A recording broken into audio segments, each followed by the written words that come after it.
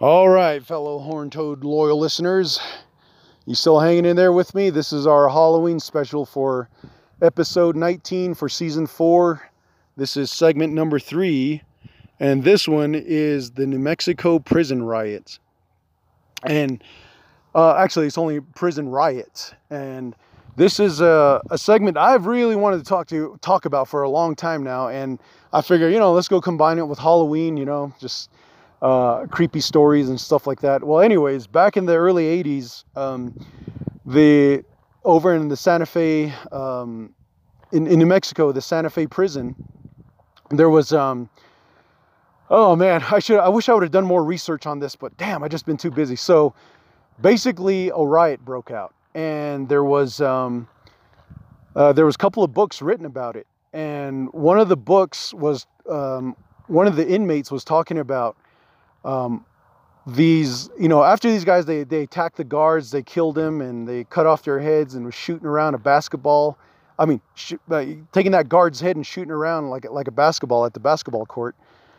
One of them said that there was I think it was a purple little demon was actually walking through their basketball court. And that little demon had like a little tail, and he had little horns on his head. He had sharp ears.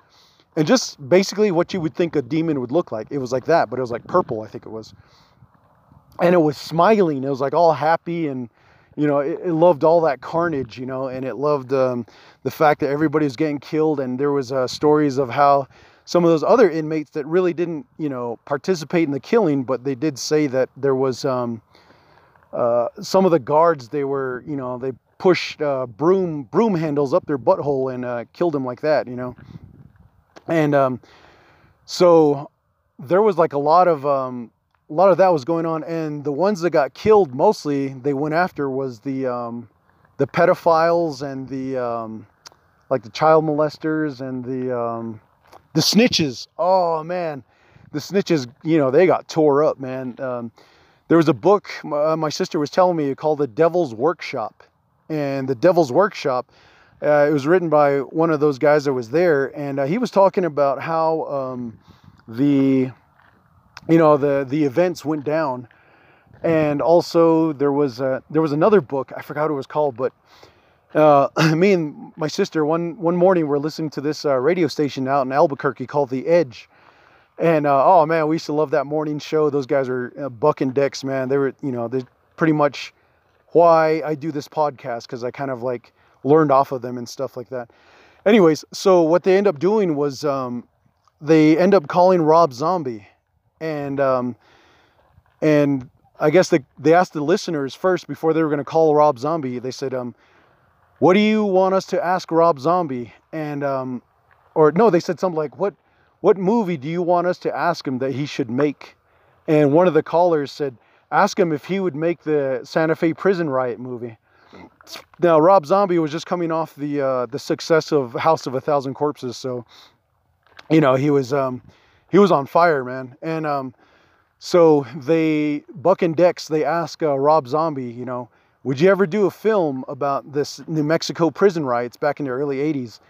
And Rob Zombie was like, possibly, if I can get the rights, if I can get the right people, then yeah, I'll definitely do one about the prison riots.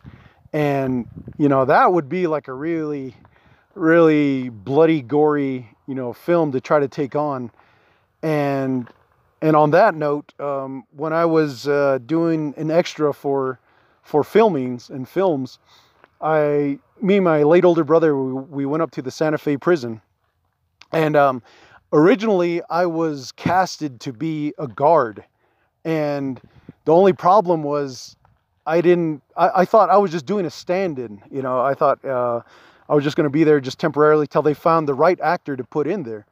Well, what ended up happening was I had my long ponytail dangling down, so it looked all unprofessional. I was like, oh shit. And I kept telling myself, hurry up, put your shirt, tuck your, ponytail under your shirt so it doesn't look like you got long hair. Anyways, I kind of ruined it by that. So then they end up making me the one of the prisoners. And I was all fat, and they gave me some, clothes that would barely fit me. And I was like, ah, shit, my fat gut and man titties were hanging out. And I was like, damn it, man. But anyways, so I was in the back. Well, they put me in the cell. And I remember some people, some of those extras, they were saying, "Yeah, man, this is where the Sante Fe Prison Riot happens, and these are some people that were killed. They were probably in here in the cell." And I was like, "Oh shit!" And I was like, "All right, well, let's see what happens." Nothing really happened like usual because my life is so damn boring. But what ended up happening was we had lunch, and then we went. And my brother, like a real piggy, he was already there, eating away. And I was like, "Damn, dude, wait till the director and these guys go in." And he was like, "Well, the food was ready." I'm like, "Yeah, but shit, wait for me, man." You know, because I was still in the second tier. Anyways, and so there was an old man. He was a security guard, and I told him, I said, "Hey, man, where did the Sante Fe Prison Riot, all that killings, where did that happen?" He goes, "Oh, that's down the hall, and it's in the other side over there. But we keep that place blocked, and we don't allow anybody to go in there."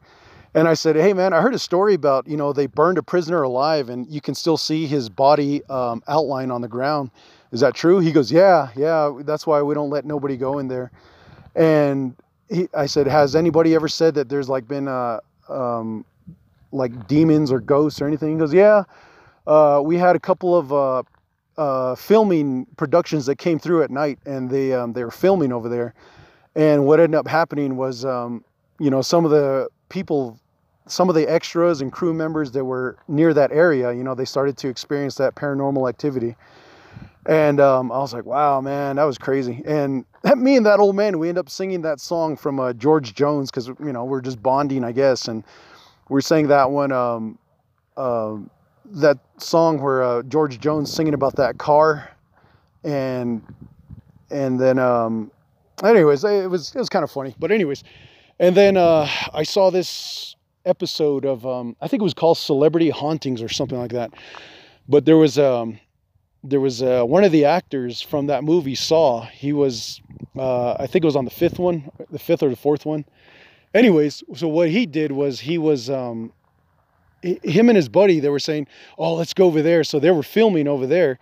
And then they went and they went to this place, I don't know, it's like a shower stall but anyways, there's a hole in the ground, and out of that hole, there was like a demonic force, like a black entity or something. And it kind of chased them around, and they freaked the hell out. And so they climbed in through the window, and then afterwards they're climbing back out of the window. So, it's just kind of like, I think they tempted it or something. Then there was there's this other show called Dead Files.